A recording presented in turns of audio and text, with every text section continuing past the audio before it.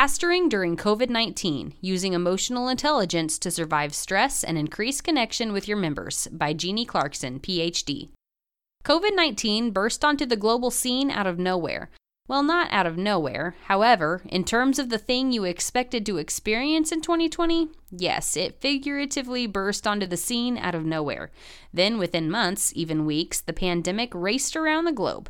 The inevitable happened. The virus moved into your geographical area and increasingly onto your radar of concerns. Next came stay-at-home orders and the closing of non-essential services.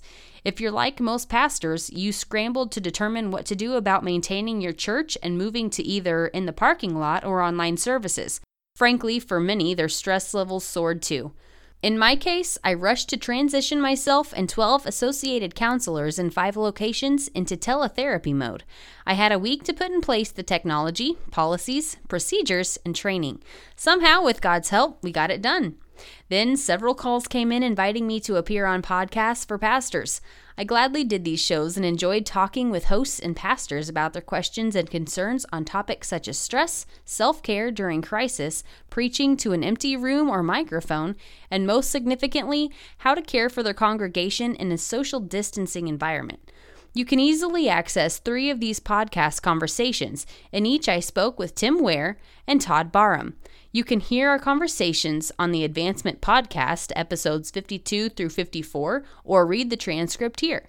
Here's a brief excerpt subtitled, "I Wish the Ring Had Never Come to Me." That's not all. Our wide-ranging discussion in the first podcast and transcript also cover the first step in coping with crisis, monitoring how much you watch the news, where to focus your attention, the daily nature of coping with stress, the 4 self-care routines you should not let slip, the surprising #1 remedy for stress and anxiety, the critical role of routines, why you should let the sunshine in, literally, my own mini meltdown, and why you must accept that you're only human, 1 creative way to keep your prayer life alive. The second podcast and transcript I did with Tim and Todd covers 1 introvert and 2 extroverts discuss social distancing, 2 suggestions for extroverted pastors, the loneliness epidemic and the need for more virtual contact, how to lessen your stress by leaning into change, finding the appropriate balance between optimism and realism, why you just need to be real with people in times of crisis and loss. It's okay for pastors to reach out for help too. How isolation presents a unique opportunity for extroverts to develop their relationship with God.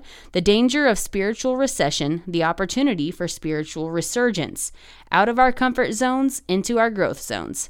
The third podcast and transcript covers what is emotional intelligence? A scriptural perspective on emotional intelligence. Is everyone emotionally intelligent? What your vocabulary may reveal about your emotional intelligence. Blind spots, feedback, and personal growth.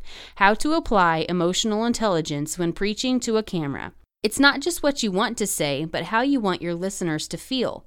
Why less is more in the current environment and things don't have to be perfect. The importance of increased touch points. A really scary decision some churches may have made during the current crisis. Why you should consider producing your online service in a more casual space. The biggest thing people want from a pastor during times of crisis.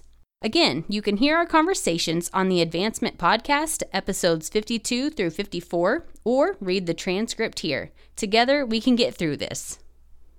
Dr. Jeannie Clarkson is the researcher behind a groundbreaking study linking emotional intelligence and performance-based self-esteem with burnout among Christian pastors. She is the founder of Christian Care Connection, a multi-staff professional counseling center in the greater Toledo, Ohio area. She also is the author of the book, The Emotionally Intelligent Pastor, a guide for clergy and other church leaders.